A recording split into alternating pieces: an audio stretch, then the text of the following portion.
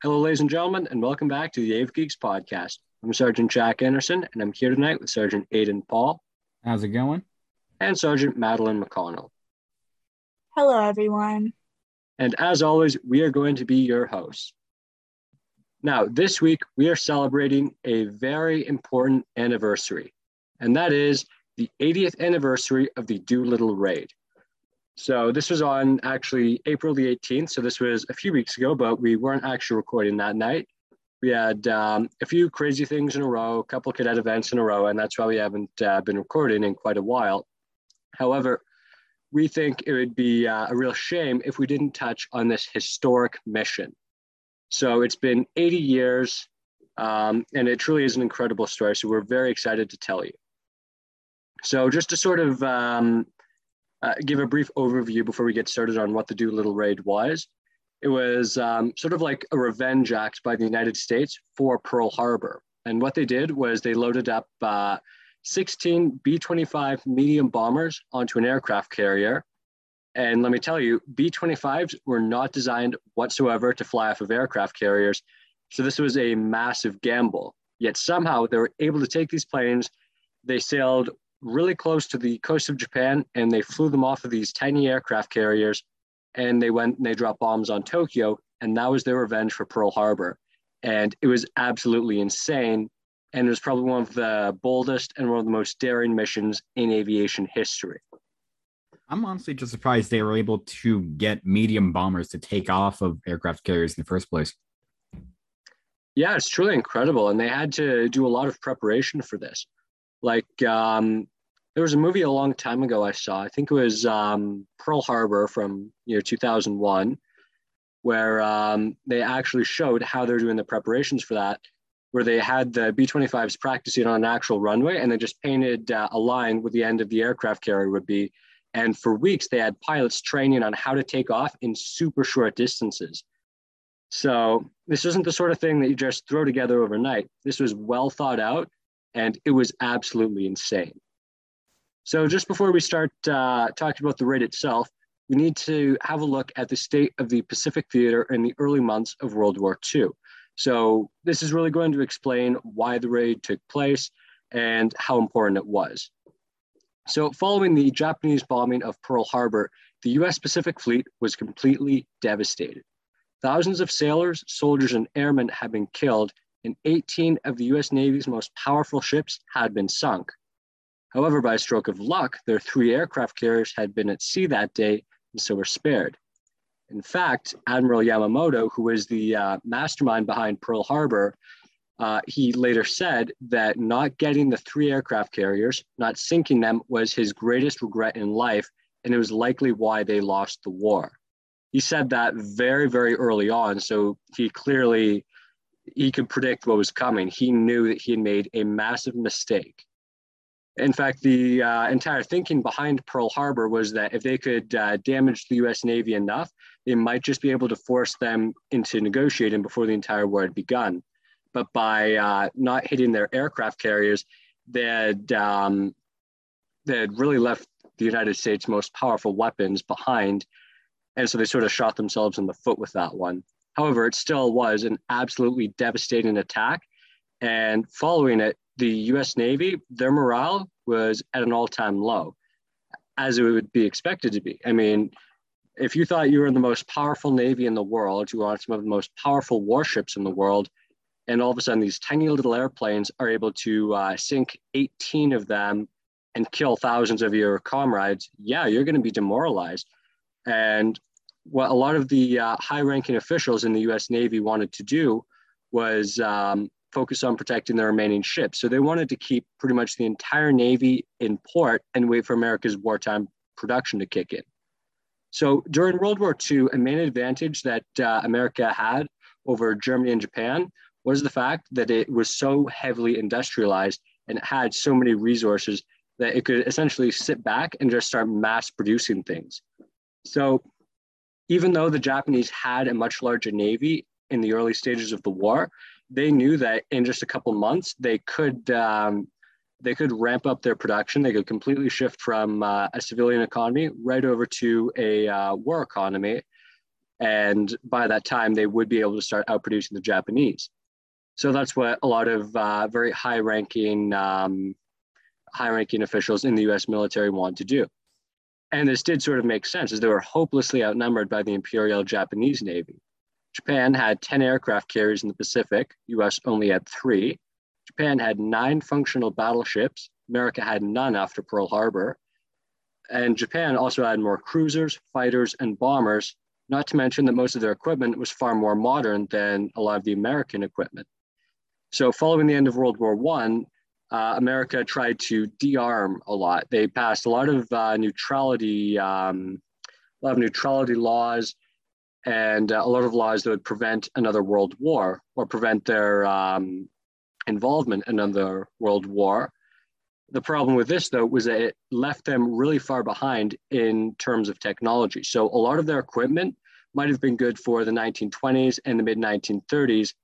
However, by the time the 40s rolled around, they were completely behind the Japanese. So despite all of these facts, President Roosevelt and Admiral Nimitz, who was the new commander of the Pacific Fleet, intended to strike back to show the Japanese that they had not been defeated. So pretty much every high-ranking military official told Roosevelt that, no, we need to hold the line, we need to stay exactly where we are, and we just need to wait this out. But Roosevelt thought that, first of all, this is not good for our morale, which is absolutely right. If you just sit there not doing anything, people get restless, they get nervous. And also he said, what kind of message does this show to the Japanese, that if you punch us, we're just going to stay down? He said that we need to get back up and we need to start throwing hits back at the Japanese. And that's specifically why he hired Admiral Nimitz and appointed him to be the commander of the U.S. Pacific Fleet. First of all, because he knew he was one of the few commanders who would be honest with him and would tell him when things were unreasonable and when things looked unwinnable, but also because he was very determined. He was not the kind of guy who would just sit around and wait for someone to attack him. He wanted to go right back. So on February 1st, 1942, the U.S. Pacific Fleet attacked the Japanese bases in the Marshall Islands. This battle was good for U.S. morale, and it shocked the Japanese, who had assumed that they would keep their fleet in port and not risk losing any more ships. However, despite this victory, Nimitz and Roosevelt wanted to do something bigger, something that would hit the Japanese as hard as Pearl Harbor had hit them. And with this, they started planning one of the most daring missions in all of aviation history. So on April 18th, 1942, a task force composed of aircraft carriers USS Enterprise and USS Hornet approached the Japanese mainland. Crews on the American ships were stunned to see that there were 16 US Army B-25 medium bombers sitting on the deck of the Hornet. It was assumed that these planes were too heavy to take off from an aircraft carrier, and some sailors even started making bets as to whether they could make it off the deck or not. What they didn't know was that this operation had been in the planning stages for months. Lieutenant Colonel James Doolittle was assigned to be the commander of this mission, as he was one of the best pilots in the US military. Their plan was to sail within 300 miles of the Japanese coast before taking off and flying to several targets, including Tokyo. After this, they would then fly to Free China, where they'd meet up with local resistance groups. However, things did not go to plan when the task force was spotted by a Japanese patrol boat 650 miles off the coast. Admiral Halsey ordered the bombers to take off early, knowing this extra distance meant this was likely a one-way mission. However, the Navy could not afford to lose its carriers. So yeah, Admiral Halsey, who was the commander of this task force, was put in a rather hard position. He knew that by sending these boys up when they're 650 miles off the coast, they would not have enough fuel to reach their destinations in China. So it would likely be a suicide mission. It'd be one way.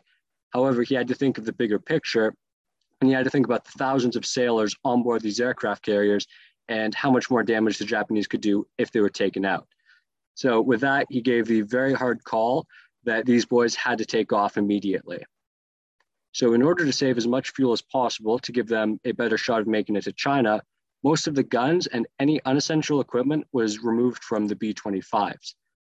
So one big thing about American bombers during World War II, like one of their main advantages, is that they were very well armed.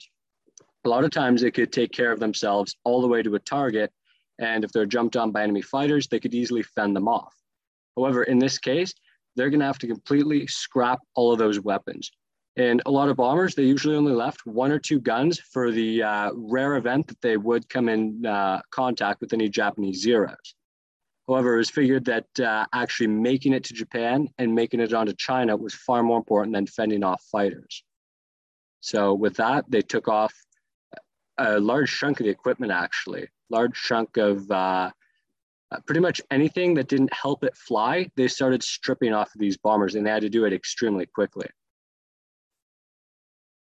So before they took off, Doolittle spoke to his men, saying that he was 45 years old and had lived a good life, and that if his aircraft was badly damaged, he intended to have his crew bail out and then crash into the largest military target he could find, but that he didn't expect anyone else to do so.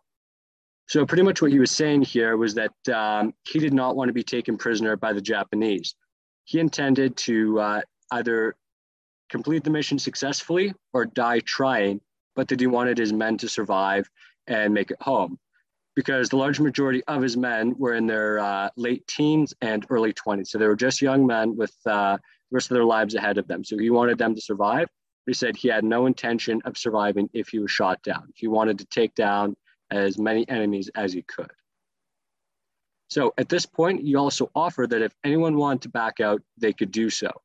And with this looking like a suicide mission, you might think that some stepped back. However, no one took him up on this offer, and all of the crews boarded their planes. I just have to say props to these guys for being some of the bravest guys probably in history, knowing that you will likely not return from this mission, and yet they went ahead to do it anyway. That is something that is absolutely amazing, and I think we can all commend.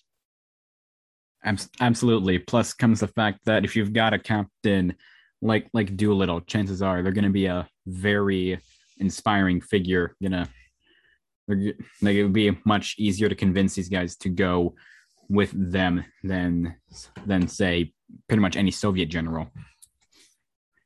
Yeah, I guess the Soviets' sort of tactic was pretty much go forward, or you're getting court-martialed and sent to a gulag, which wasn't really the best leadership style. Yeah, who would have guessed the throw people at it until it stops being a problem solution doesn't really work. Yeah, exactly. All right, moving on from Soviet gulags, though, let's get back to the actual Doolittle raid. We will talk about Soviet gulags in a little bit, though, because those come back to be relevant.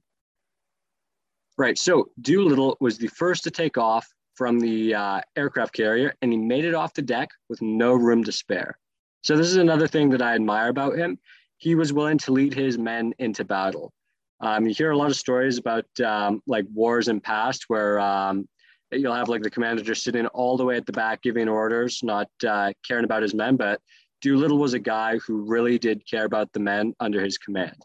He really had the attitude that he was not willing to order them into anything that he wouldn't do himself.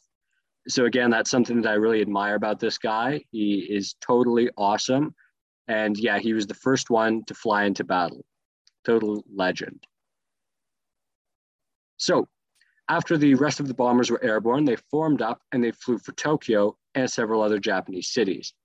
So as they flew over, the Japanese people were shocked to see American aircraft flying uncontested over their skies. This is honestly something they really hadn't trained for too much.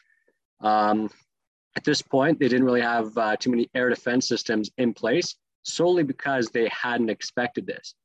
For quite a few hundred miles around Japan, all of the islands had been conquered by them.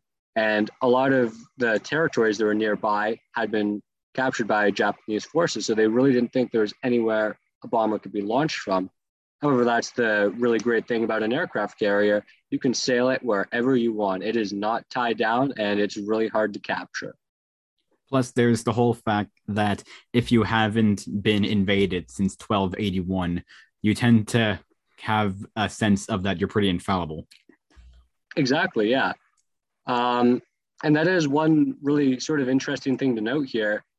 In some accounts, Doolittle has been, it's been said that he, in his final speech to his men, he actually said that if we strike this, we'll be the first enemies in like the history of modern Japan to actually hit their home islands.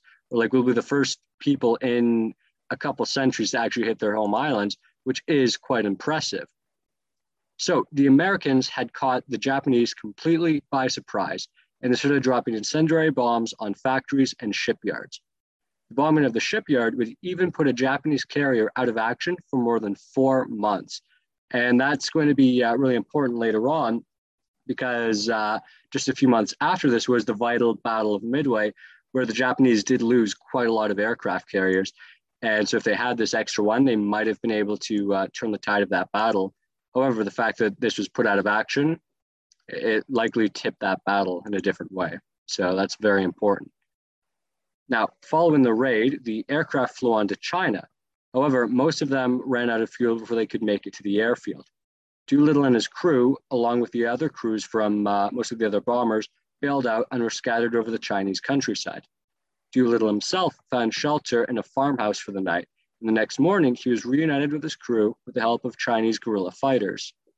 Over the next few days, with the help of many Chinese civilians, 54 of the airmen would be reunited. However, not all of the crews were so lucky. One of the aircraft had landed in Vladivostok, and the crew was interned by the Soviet Union until their eventual escape. 3 airmen died during the raid, and 8 were captured by the Japanese.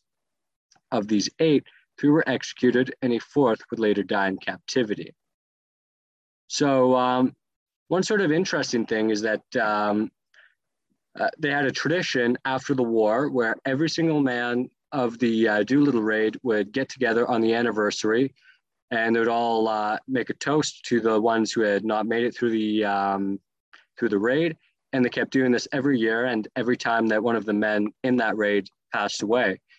And I believe it was just a year or two ago that the final member of the Doolittle raid died. Yeah, it was in 2019. 2019, yeah, so about 3 years ago. But I got to be honest, that's always something that I found a little bit sad, that like, the possibility of being the last guy there, like seeing all of your friends pass on, that would be something that's very sad. However, it's also nice to think about the fact that they would, from time to time, get together and reminisce about the raid and reminisce about other stories from the war.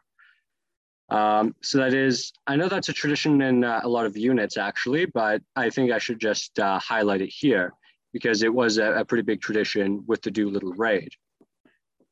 Something about the airmen that were captured at Vladivostok, their escape was actually kind of interesting because they escaped over to Allied control Iran. And at that point, the Soviet Union was kind of allied, but not really with the United States. So they basically said, okay, just leave and we'll say you escaped.